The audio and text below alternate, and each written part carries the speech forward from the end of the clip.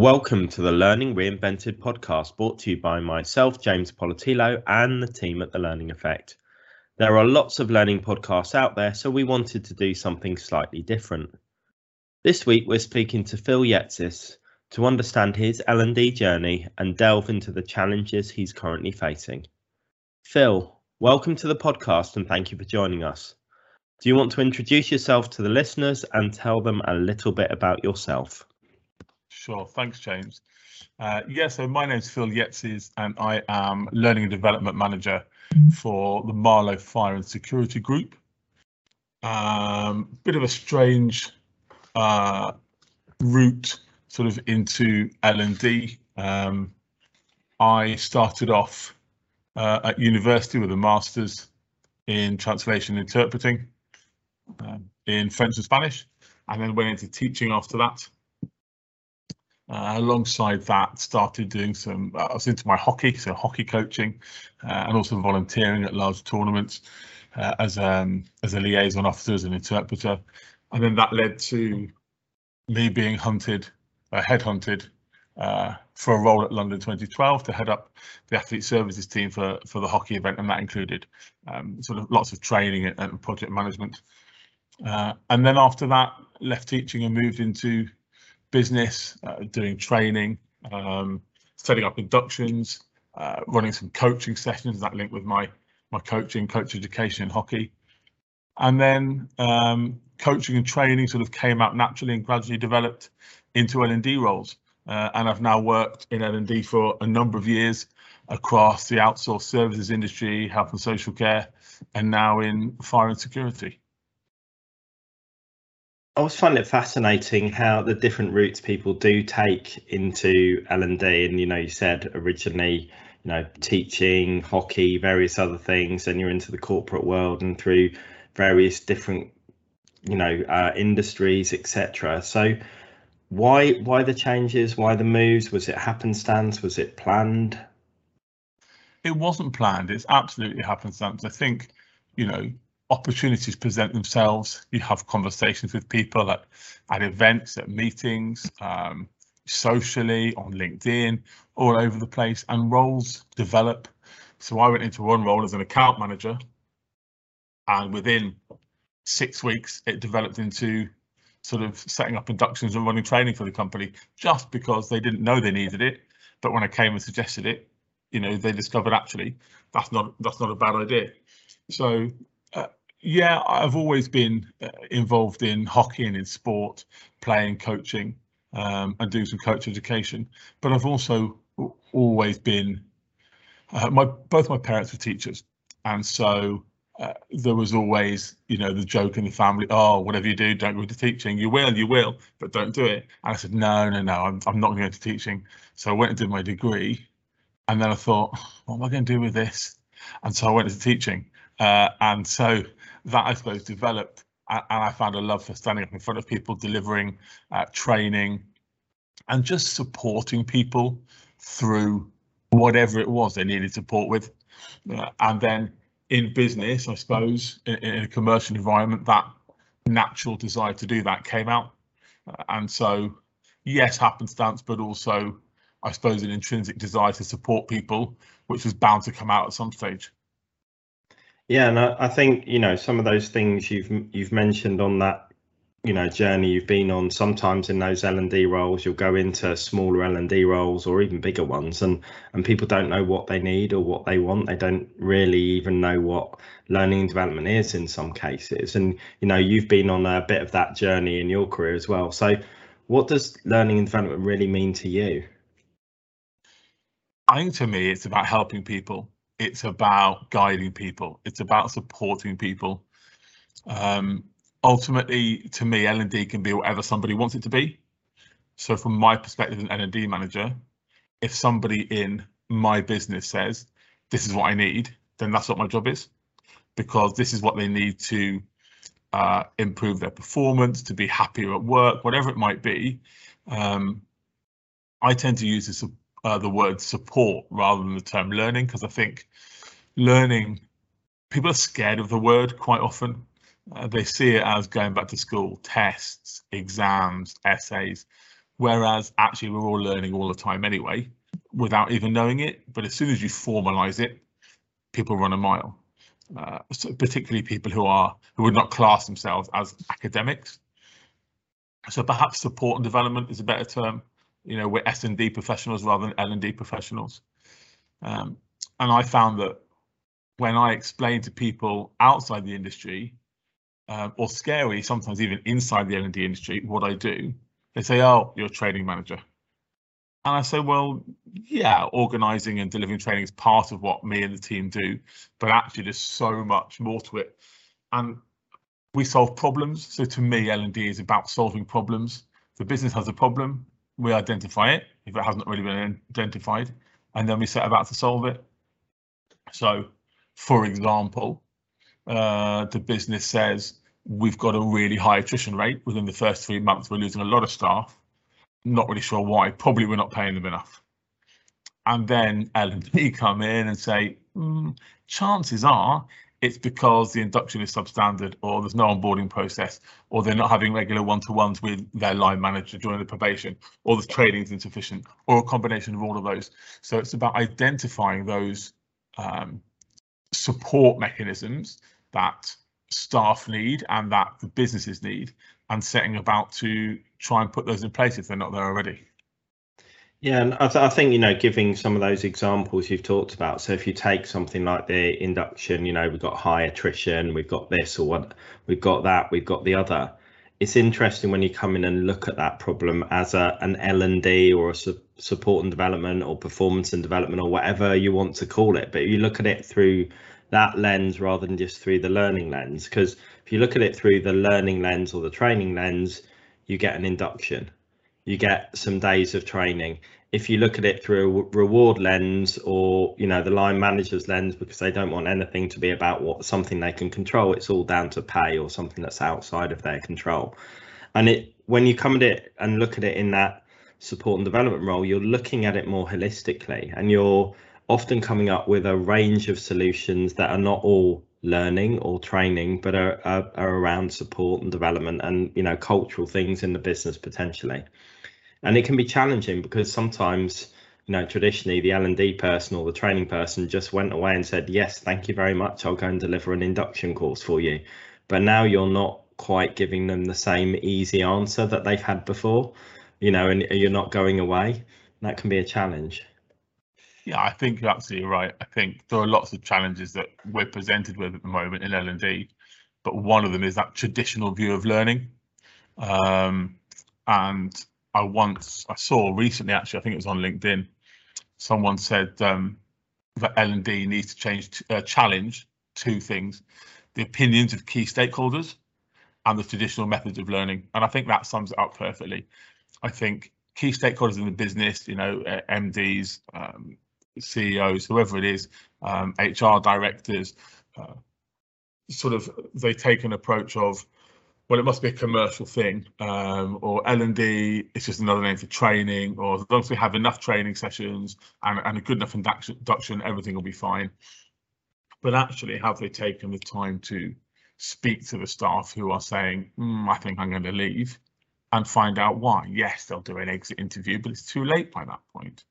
And actually, you know, surveying those staff and saying, what is it that you want when you join a business?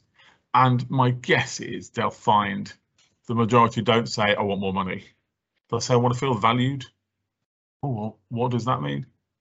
Well, it means I want to know that you consider it's worthwhile me being here. Well, how do we do that? And this is what L&D or S&D or performance, you know, development is there for, to support businesses, to say, here's how you look after your staff, and here's how you develop them. And development might not be more training, more qualifications, progression, promotions. It might be personal development. It might be just experience. It might be trying something else within the business. But I think the more we can challenge the norms, and the more we can challenge the traditional ways of thinking, and the more we can challenge the board of directors or whoever it is that runs the business, if we feel that's appropriate, then that's all for the better. No, I absolutely agree with you. And I think, we need to put ourselves in that position as well, as to understand, we can't sit there and just be subservient to a board of directors who may not have seen anything different before. They might have had a system to date that's helped them to be successful. Most of those people are, well, they're all successful. You've got a board of directors, they have got somewhere, and that's current system has worked for them. That historic system you're moving away from has worked for them. So sometimes actually getting them to see that there might be a different way, they've only seen traditional routes, or they don't really understand what you're talking about, and you may not have those necessary contact times to be able to educate and talk through those things and bring to light the difference you can make to a business. So it can be challenging to start to make those stakeholders, or help those stakeholders, should I say, on that journey that you need them to go on. I completely agree, and I think we're seeing a sort of a wave of business owners, business managers, people that run the business, saying, actually, I recognise I need help. I'm not quite sure what help I need, but I think I need some help. So one of the things that really, really attracted me to my current role was when my line manager, who interviewed me, so she's the HR director for the group, she said, I don't want a yes person. I want you to challenge me. I want you to tell me what you need. If I say no, I want you to convince me why. And I want you to present to the board and talk to them and tell them this is how it needs to be. And give me the rationale, give the justification. You are coming in as a subject matter expert, and that's why we're bringing you in. And I really valued that. And that was one of the reasons I said, yes, this is where I want to work. This company, this group of companies is forward thinking. They're recognizing, okay, we're growing now, we need some help with this, and they're bringing in people to try and support with that. And I love that. And I think, I've met a few people. I've been in my post probably 11 or 12 weeks now, so not really very long at all. And a lot of people I speak to, they say, oh, so how long have you been in the industry? And I said, 11 or 12 weeks. No, but I don't mean the company, I mean the industry. Yeah, that's it. I'm new to the industry. How can you possibly come in and run learning and development if you don't know the industry? So it's really quite simple. I don't have to know the industry. Of course, I need to do some learning. Absolutely, because there's bits of my job I can't do without knowing, some technical aspects or some areas of the industry. But actually, there are numerous people in the business who know everything about the industry, and I will go to them for support. What I'm coming in for is to bring my area of expertise and have a more strategic view of learning and development than perhaps a traditional training manager would have. So I don't need to be able to deliver technical training on, X product, but I need to be able to set out a vision that says, if you're going to grow as quickly as you want to, here's how you're going to back that up with an appropriate learning and development function. And when you explain it that way, people start to realize, oh, okay, all right, that makes sense. Well, good luck with it. Or they say, well, no, that's never going to work. You need to be from the industry. And then it's my job to prove them wrong. And I'm excited about that challenge. I love that point you're making about sort of that industry knowledge and what's important and transferable into roles. Because again, when we've talked previously, my background, I've purposefully moved from industry to industry because I didn't want to become typecast in an industry. And I love in my current role how we've got clients across multiple sectors, multiple different sizes, etc., and we can bring creativity to all of those clients. And in my previous in-house roles, you go in and you see things because you're looking at the issues, not you're blinded by the fog of the industry or the expectation. Yes, you're going to get all of that because as you're probably getting in your first 11, 12 weeks, everyone's going to tell you the stuff they know about the industry because that's what they know. So all of that stuff is really easy to pick up in terms of understand. Sometimes you don't necessarily get told everything because they assume you'll know stuff. So you have to be really inquisitive. But I think it's a really interesting point around moving industry and learning being a profession in itself. And I just sort of want to come back to one of the other points you made as well. So you talked about convincing stakeholders, but also moving away or changing the tools we use in learning and development. And I think that's a key point you made there as well, because getting stakeholders bought in, or getting people to go, yes, actually learning is important, you know, people need to be invested in to stay here, but without having the skills and the tools and the ability to apply the right techniques and understand what learning looks like, can actually just lead to a load of empowerment and misspending or misallocation of resources or time wasted, if they're not coming in with that sort of strategic view that you've got, because you're thinking through the business problems. You've got the senior stakeholder buy-in to challenge, but you've also got the business mindedness to be able to help them on that journey. And I think that's a real challenge where people have come maybe from that training manager position to be viewing things in the way you are, or to be able to feel that they can move beyond the industry they're in, because their expertise is maybe rooted in, I know about widgets, or I know about pouring pints, or I know about delivering care or health and safety, or whatever my subject matter expertise is. That subject matter expertise now needs to be in learning, which is something that will, support and development, as you said, not learning. I think spot on, James. And actually, I spent 18 months working in the health and social care sector, of which when I started, again, I knew very, very little. Bits about education, but not much about the care side. And my knowledge grew very quickly because I had to. But also, we're not dealing with the industry, we're dealing with people. So my role was to work with the staff. So not with the service users, but with the staff. And the staff in a care home, or a school, or a manufacturing company, or a pub, they are, to all intents and purposes, the same. They are people, not numbers, but people who want support. And that support will look different depending on the individual, depending on the business, depending on budgets, all sorts of different variables. But actually, my job is to support the people. It's really irrespective of what industry they sit in. So I think, to have that strategic outlook and say, here's how I think, having analysed as much as you can in 10 weeks, initially having analysed the existing provision within the business, but also the existing operating model in the business. Here are my thoughts, and I present those to the board, and no doubt there'll be some challenges, but I'm more than happy to justify those and provide some sort of rationale for those. And I've been met so far with challenges like, but we've always done it this way. It's just the way it works in the industry. Well, then why don't we change the way it works in the industry? And yes, that's big words. Can you change the way something works in the whole industry? Well, actually, yes. I'm not quite sure why you wouldn't be able to do that. But let's look at a different approach. So to give you an example, you mentioned inductions earlier. We are looking at running, at redeveloping our induction for various different reasons. And we currently start all our inductions on a Monday because it's the start of the week. So you have to start an induction on a Monday. Why? So the challenge is time, but well, I can't come to meet this person on a Monday because it's the busiest day of the week. So I can't get to the office. So if it's the busiest day of the week for the whole business, why don't we start inductions on a Tuesday or a Wednesday? Oh, we can't do that. Well, why not?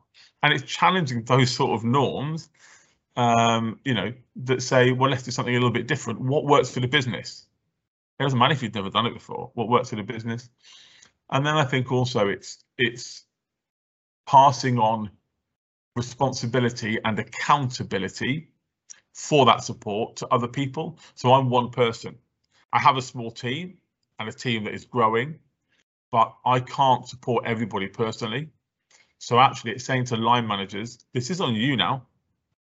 We can help identify together what this person wants, but I can't provide that specific support because they want to learn about, X, and I can't give them that, but that's your job to give them that. So from day one or day two, when they come, on their induction week, you need to be there to meet them. And then actually you have to provide that support with my guidance, if you want it, for the rest of their time here, because that's part of your job. And I think in my experience, people get promoted within a business because they're exceptional at their job. But with that promotion often comes, for the first time, line management responsibility. And we don't give enough support to new line managers. So they will know how to do the job, and they can tell people that they now manage how to do the job. But can they support that person as a person?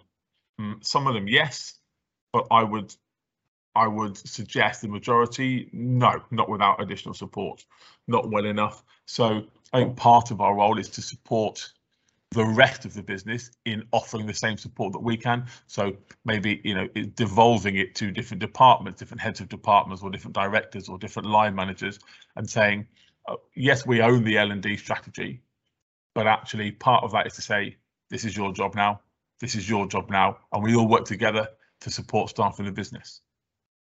I think that's a really interesting point, and it's almost in some way we've done a bit of a pendulum, or we're starting to see that across lots of people in the industry, that we almost went through that stage because we've always had those technical experts promoted to line managers, and you know, then they could almost hand off those line management responsibilities to an HR person or to an L&D person if it was development, and then we're trying to answer every question for them. So you know, line manager's got an issue, a challenge, it must be learning. And, you know, there's lots of learning functions who almost became that sort of reactive, we just need to do what people need.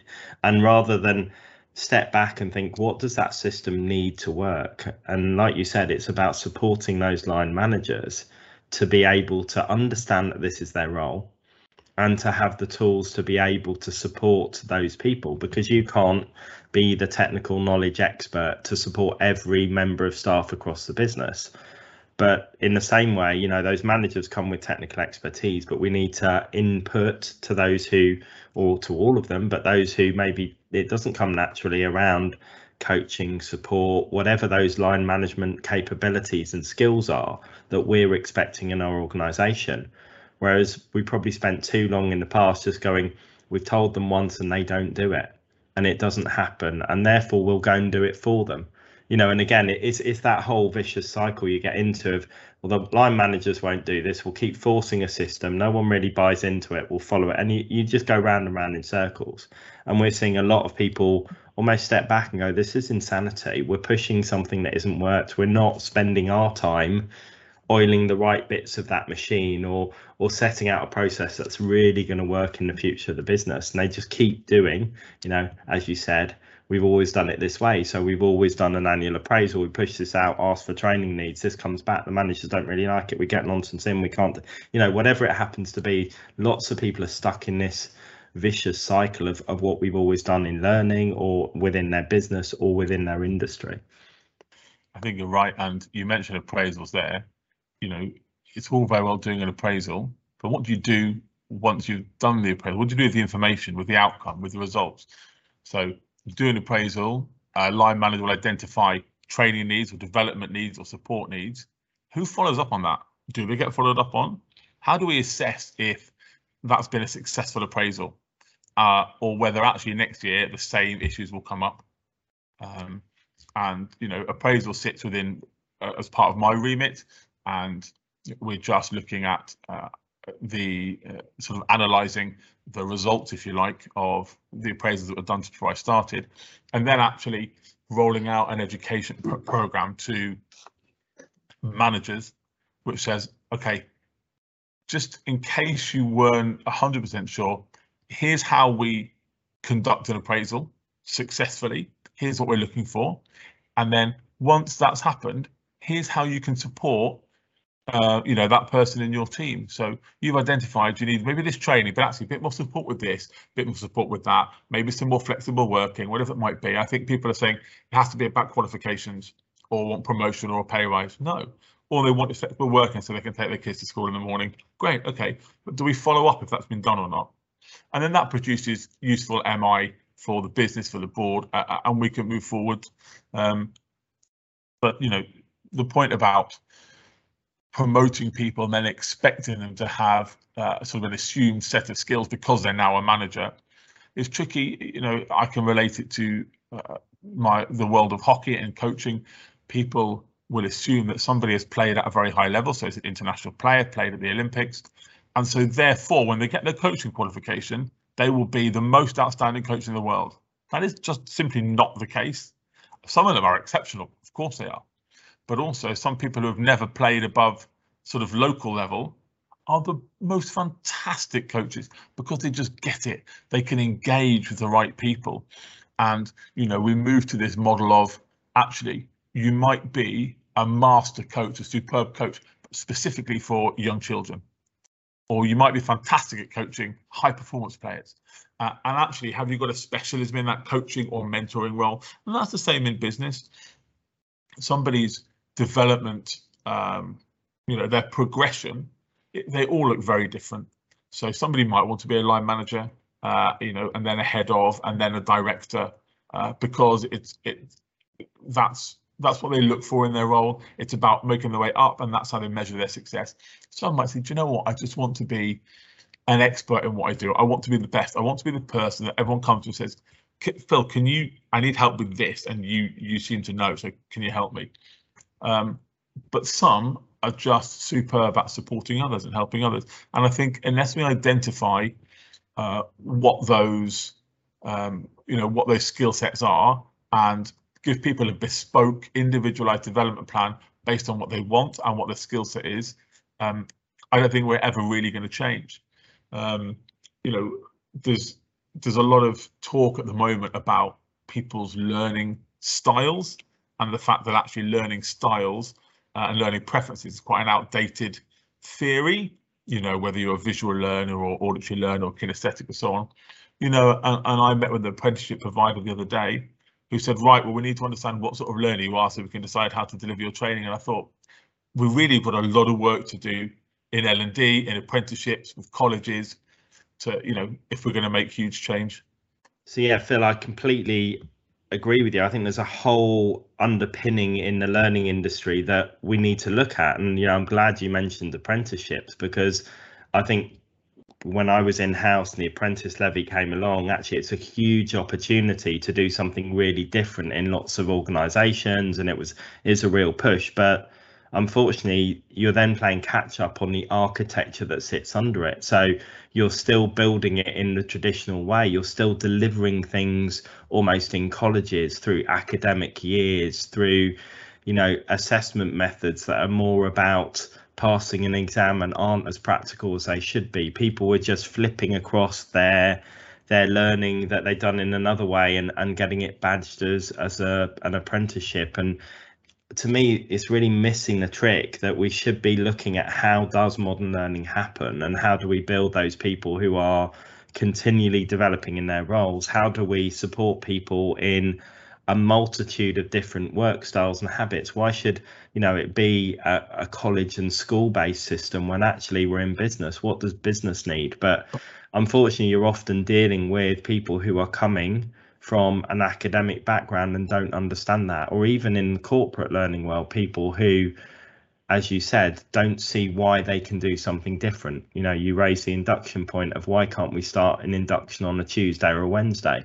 You get the same thing when, as soon as you start challenging these different things, well, why do we need to deliver it, you know, learning styles? And someone's been told at some point in the past that that's to do with fairness and equity and access. And of course, those are all very good things, but when you put the 2 and 2 together, they don't actually equal 4, they equal 5, you know. So it's how do we unpick those myths, and how do we pull back what's actually relevant and help learning teams go and, you know, challenge those providers as well, because it's hard. Those providers are there, and there isn't a lot of great providers out there who are stepping in and making that difference. So, you know, for you being in-house and trying to bring a set of people together and looking out into the mist of who can help you, what support can you get, that must be a real challenge.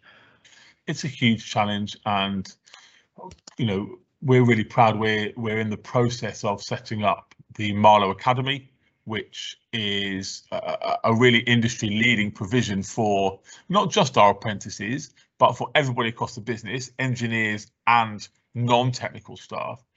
And the plan is we have, quite a few apprentice engineers across the group.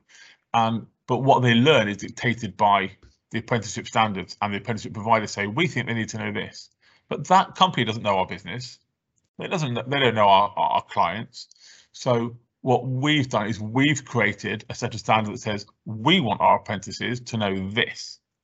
and then whatever they can get from the existing provider, great. We will supplement that with our own delivery and our own training, and that will complement what they get elsewhere, because we want to attract the best talent, and we want to cultivate the best talent, and we want to engage the best talent.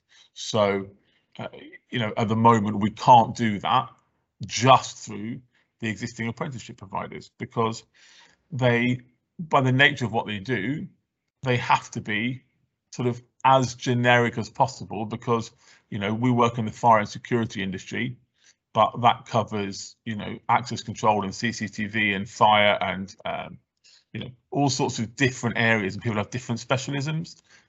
So you kind of have to offer your services so they suit everybody. But actually we say, well, we know what we cover, we have experts, so here's what we want to deliver. At the moment, you know, the apprenticeship at Levy provides a really useful opportunity for us to access training from existing providers, and that's great. And actually at the end of it, they come out with a qualification or two, which is fantastic. But what can we do that's different? What can we do that will really set our learners up to have somewhere to go, something to do in the industry, to say, I am as good as I am because I went to the Marlow Academy, because they've really looked after me. And I think too many people worry. In fact, I had an email earlier on today, you know, from somebody worrying, but what if we give them all this training and then they leave? And I can't remember who it was that said it. Was it Richard Branson who said, but what if we don't give them the training and they stay? Isn't that that's a much more scary, you know, outlook, isn't it? A much scarier prospect, because if they leave, they leave. Then we need to do better to keep them here. And you will always have staff turnover. If you're not striving to be the best, no matter what, and no matter whether somebody wants to stay or leave, then what's the point? So, you know, I think the other thing that I'm finding in the industry at the moment is everything is geared towards engineers. So they are, traditionally, they've been the lifeblood of the industry, because they're the ones that go and service, you know, systems and fix things and install things. But actually, the business wouldn't be able to operate without the support teams. And so the Marlow Academy, whilst we have a fantastic technical workshop space, actually, which I'm sitting in at the moment, the umbrella term for the academy also encompasses the rest of the staff. So it's soft skills training, it's management development, it's customer service, it's whatever we need it to be for whoever needs support. And I think, again, challenging those norms about, you know, in this industry, it's all about engineers. No, it's not. It's about everyone. Why can't you be an industry specialist in another, you know, another area? And like I said, everything is about challenging the norms and slowly but surely making progress. Yeah, and I think it, you know, regardless of industry, it's a really easy trap to fall into of whatever your industry in will have a dominant role, whether that's, you know, sales staff, whether that's, you know, engineers, whether that's nurses or carers or whatever. But there are those people who are the biggest population or in the most high profile roles, and that's tended to be where all the development spend has gone traditionally in the past, and you can completely understand why. But then you've got this forgotten set of people around the edges who maybe get picked up on management development programs, or, you know, through a few bits of soft skills programs, or, you know, maybe a high potential program. And you know, it's a challenge that I've seen lots of businesses trying to look at how do they take that learning back out to more people. And then you get, you know, someone will put, oh, let's buy in a content library and put lots of online content on, or let's do X, Y, or Z. And actually doing that thoughtfully and taking it back and thinking, how do we treat the whole business as valuable, and everyone in the business, that rather than just going, we'll just bang a solution in, or we'll just do something to keep them happy, which is not how it's expressed, but that's the reality of what a lot of those people will get in many businesses. Yeah, of course it is. And that goes back to the point I made at the start about you've got a business with high attrition and they say, what's the problem? Well, you're not looking after them. So the high attrition actually will be your finance team and your customer service and your core receipt team and your schedulers, because all you're doing is focusing time on engineers or on your nurses or on your teachers or whatever it might be, but not thought about the support staff. You know, you take a football club, everything goes into the players. But what about your backroom staff? What about your physios? What about your coach? You know, it's the same principle applies, and they're the people you're going to start losing. And you'll soon realise you need them just as much as you need engineers. Absolutely. Or whatever the industry might be. And you'll find that often those leaders in those functions have been less high profile. So sometimes the leadership skills are, I mean, I've found it both ways. Sometimes the leadership skills are far better, but sometimes you'll find those leadership skills are, we're just technical experts, we're just here to deliver our roles. And sometimes you'll find those people really want to nurture and develop their own people, but it's getting in and understanding your context. And I think back to your point about support, what do those leaders in those functions need? Because there are going to be multiple, you know, functions of marketing, finance, etc., which may not be your core functions, but how do you provide those leaders the tools and support to do what they really need to do? And I think it's tricky if you don't know, as a as an L&D professional, if you come in and you don't really know about marketing or finance or sales, then where do you go? Do you Google it? How do I support a marketing executive? What's the training out there for sales teams?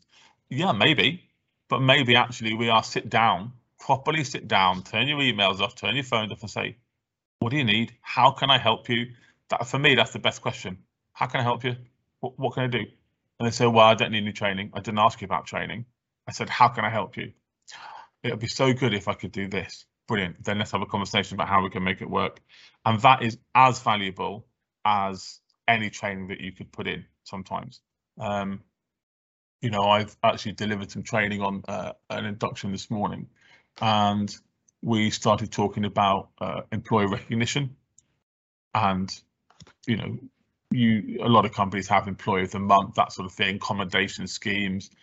We have an internal social media platform and we post sort of congratulations and commendations on there. And I showed a few examples, and the people in induction were saying, do you know what, sometimes that's even more rewarding and even more valuable just for you to see that recognition the business has for you than saying here's an extra £1,000 a year, or here's an extra day off. I know I'm valued, therefore I have some job security and some emotional security and stability, and I'm going to work hard now, I'm going to enjoy it, my health and well-being is better. I know I'm valued, I add value to the business, and that's recognised. And surely that's as important as anything else is. Absolutely, and I think it's that holistic view, and your point of sitting down and asking, how can I help you? Tell me about your business, tell me about the challenges you're facing. That question that isn't transactional and going to respond, I don't need any training, or I need my people to get finance qualifications, or I need some Excel training, or whatever it happens to be. And it is thinking of that point of view. And I think with most functions, you should support them on a business level, not on a learning or a training level, but particularly for those whose historic response has maybe been, I request from a pick list, or I just have to come to you and you're the gatekeeper of whether I can sign my team off or get some budget to put them through their finance qualifications, because that's my only retention tool. So I think it's, again, thinking about, as you said, take the time, rather than devise a load of theoretical approaches that you might apply across the business. Go and speak to those people and find out what it is they need, and you'll spend, your time will be spent far more valuably. So yeah, I really resonate with what you said.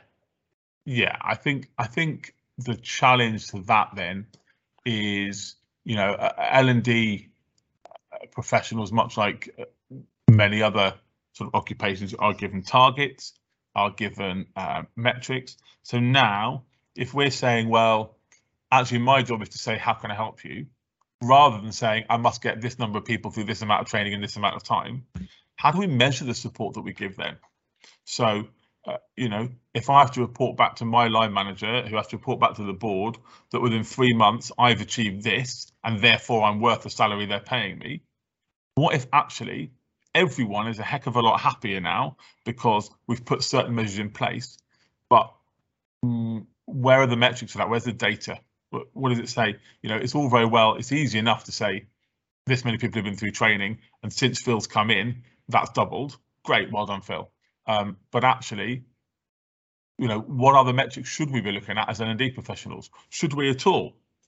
Is a metric health and well-being? Is it business performance? Is it low attrition? I don't know the answer to that. And I think maybe all three of those things. I think it's completely contextual, because, you know, traditionally, if you think you can measure what you can measure, so you think, okay, number of hours training, number of courses. And again, at the start of my career, I tended to challenge, and I remember one of the ways I challenged was I was in a small, very sales focused organization. Like, we must have metrics, something we can measure, or something we can do on this. And I was like, okay, so what do you want to measure? Okay, number of training courses. Okay, so that's your measure. Why are we measuring that? Because we can measure it. Fine, so number of training courses. So I wanted to make a point. So we started the year, we were running training courses, and then we changed them because we got feedback from the business that actually having a lot of half-day sessions rather than full-day sessions would work better for them. So, you know, we changed it, and overnight we doubled the number of training courses we were offering.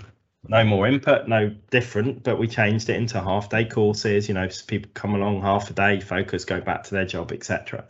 So nothing had really changed apart from us listening to our customers, but we doubled our output and our measure to the business, because that was the agreed metric. We were going to look at training courses. Now, you could then argue back and go, oh, it could be training hours. So this then landed on the FD's desk, who was then like, well, I'm meant to pay your bonuses on this. You can't have a 200% increase in performance, and you can't, you know, this can't work, etc., etc. And we had the conversation about, can we actually start measuring something that's important to the business? Can we agree what we're going to support with each of the business areas? So we're then talking about, okay, what are we there to do? Well, the biggest problem in our account managers is we've got account manager, you know, we can't keep an account manager for toffee. Therefore, our account management to our end customers is not great. So we started to talk about the business metrics we were there to support, and the things we were doing to lead towards those, and the activities we were taking, how we were going to measure that in both soft and hard measures. And this was, you know, 20 odd years ago, but we were having a conversation about a business and how we improved its performance, because that's what was important, not how many hours training people came to or number of training courses. And it was a good moment for me, is to start to really have business level conversations and get beyond, we are a learning function, but say our end problem is that we're losing customers because we're losing staff. So how do we do something about that? And then we're back into the diagnostic of, why are we losing staff? And we're losing staff because the staff don't know enough, and they're brought in and they're thrown in because they're on the phones too quickly. And actually, when they're on the phones, they're speaking to a load of dissatisfied customers who haven't had a dedicate, you know, and you had to unpick the whole process. But we were then like, okay, we understand the problem now. What will we do differently as a business? And we were part of that, and we were the catalyst for that conversation. But we weren't then being measured on learning. No, and your point about the sales training courses, we can measure it because, you know, we measure it because we can. That's fine, but then do we measure the outcome of the courses? So have they been successful? Have they brought, you know, additional revenue for the business, and so on? And actually, it was a real refreshing conversation for me when I started here, and I met with our service director, and I proposed that actually, rather than people coming in for induction for a day and then getting out on the road, because traditionally it's about return on investment, and saying, well, I'm paying this person, they need to be making money, let's get them out. Yeah, I understand that. It costs us money to have somebody off the road for a week whilst we train them. Yeah, but our service director agreed with me, and he said, yeah, you're right though, Phill, it's going to cost us a heck of a lot more money if they mess up further down the line. So let's get it right first time. Let's invest in them. Let's show them how much we value them. And I love that. Such a refreshing conversation to have with somebody who says, yeah, I understand why we need to do this. It's really, really important. And part of what I'm doing at the moment, you know, you talked about what we measure and why we measure it. You know, I have to submit a report to the board of the group, board of directors. And, you know, I've looked at what's been submitted in the past. and try to understand why. So it's, you know, lovely, pretty graphs and charts and data, but does that tell us anything? You know, is there a difference between data and MI? To my mind, yes, there is. What are you going to do with the information I give you? Do you really want to know how many people have been on this training course in the last 4 weeks? Or do you actually want to know what benefit that's produced for the business?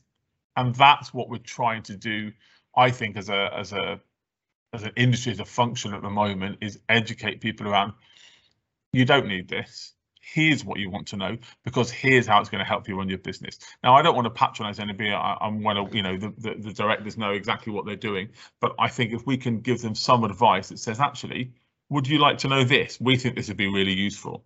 They need to be able to do something with that information, because just having charts and graphs, and those charts and graphs being bigger and higher than they were last month, I'm not actually sure there's an awful lot of merit in that.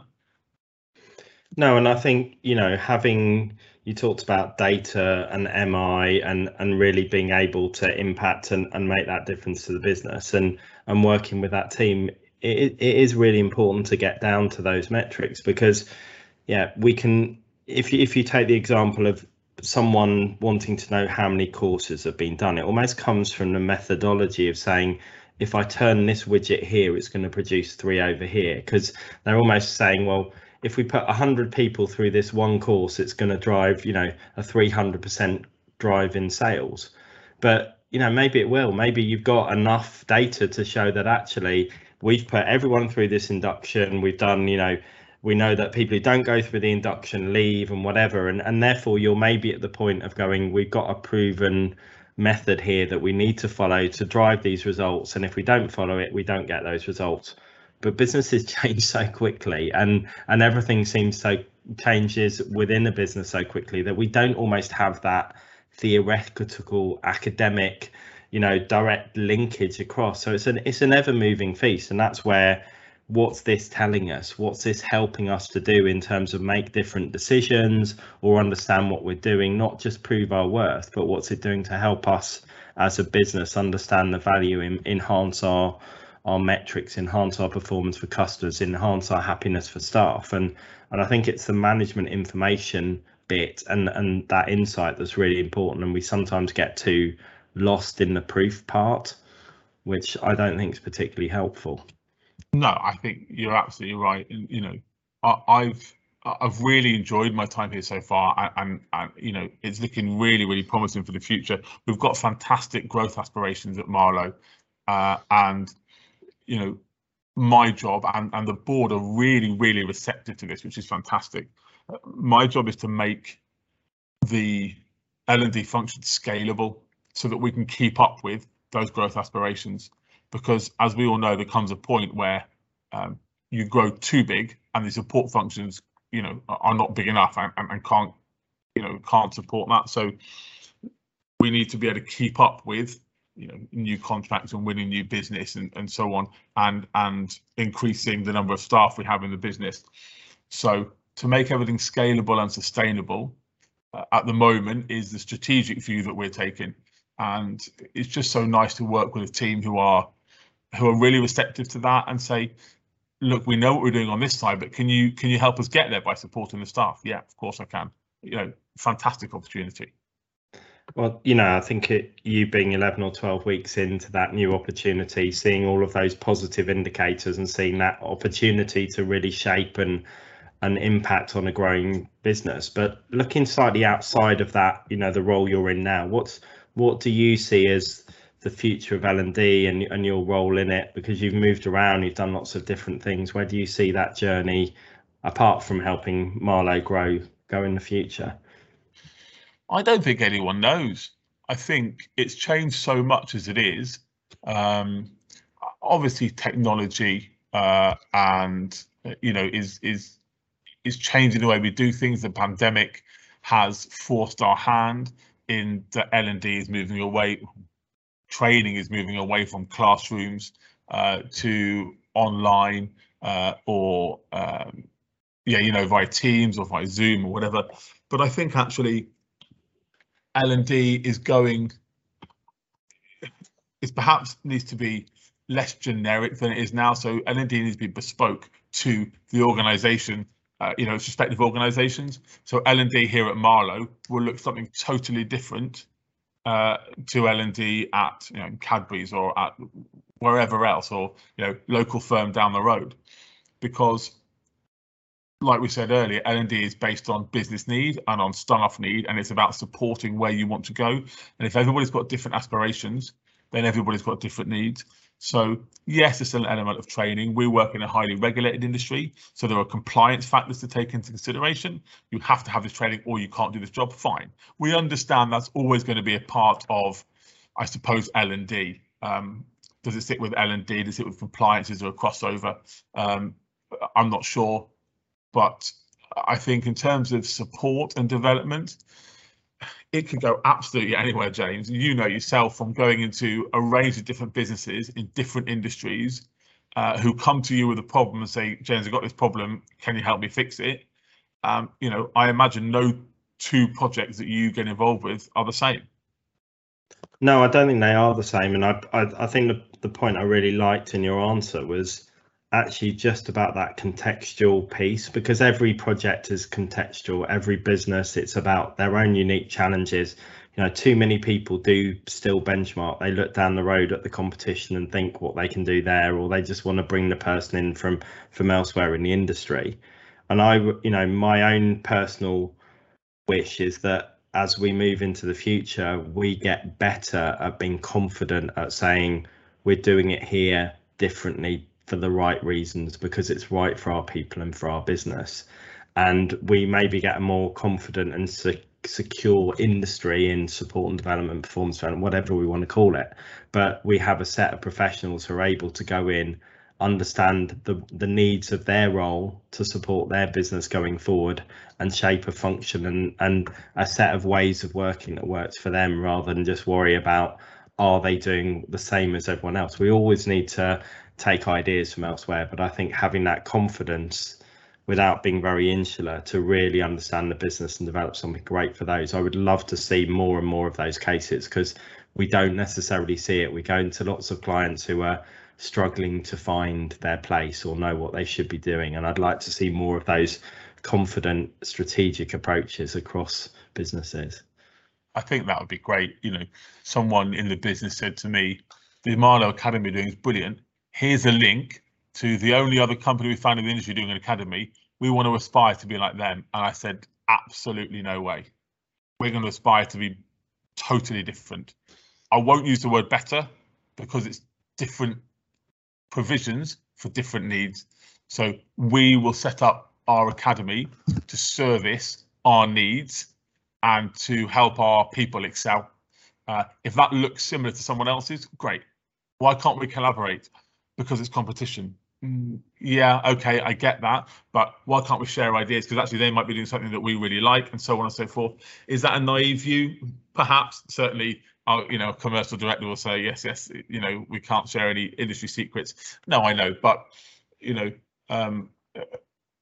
I think to do something because somebody else has done it and everyone shouts about how good it is not the right way to look at something. So everything has to be bespoke, everything has to be contextual, and if it's not, it just isn't going to work. You said really early on in our chat when we talked about teaching, and teaching is now about passing exams rather than actually teaching a subject. So I taught Spanish and French, and it got to the stage where I could get somebody I could support somebody to achieve let's say a C, which is now what, a 4, 5 at GCSE in Spanish, but they could go to Spain and not have a clue and not speak to anyone, not understand anything. But I know how to teach them to pass the exam. I don't like that. I want to teach them how to speak Spanish and be able to live in Spain and get on and enjoy the social aspects of Spain and so on and so forth. So for me, when someone says, here's how other people do it, and here's why we need this training or this development because it gets us this, I think that's a bit sad sometimes. Why can't we have aspirations to do things that no one's ever done before because it works for the business? Why can't we, why can't the sky be the limit? Well, because of a budget. Okay, but just imagine if we manage to find that money, look what return on investment it could give us. Look how happy the people could be. Look how long they could stay. Look at the contracts we could get. Can we find funding elsewhere? Can we do it without any funding? And I just think challenging the norms and saying to people, let's try it. Can we put a structure in place that allows us to try new things is the only way forward. I think that's, you know, a great attitude to have, and, you know, you being at the start of that journey you're on in your new role, I'm really looking forward to seeing what you do shape and achieve within that role. And, you know, it's been a brilliant conversation today, Phill, and I'm sure we could go on a lot longer, but thank you very much for joining us today. Thanks, James. Absolute pleasure. If people do want to contact you or connect with you or keep in touch and follow the story you're on, how's best for them to do that? I think LinkedIn's the best way. So Phill Yetzes, Yetzes on LinkedIn. I'm more than happy to connect, more than happy to chat, have conversations and share best practice. Really look forward to connecting with people. Thanks again, Phill. And we'll make sure that those contact details are in the show notes below the podcast. Thank you for joining us. Thanks, James. Thank you for listening to this episode of the Learning Reinvented podcast. We hope you enjoyed it. If you've not already done so, please follow our podcast. And if the Learning Effect can help you and your organisation, please do get in touch. You can find both James and Katie on LinkedIn, and our contact details are in the show notes below.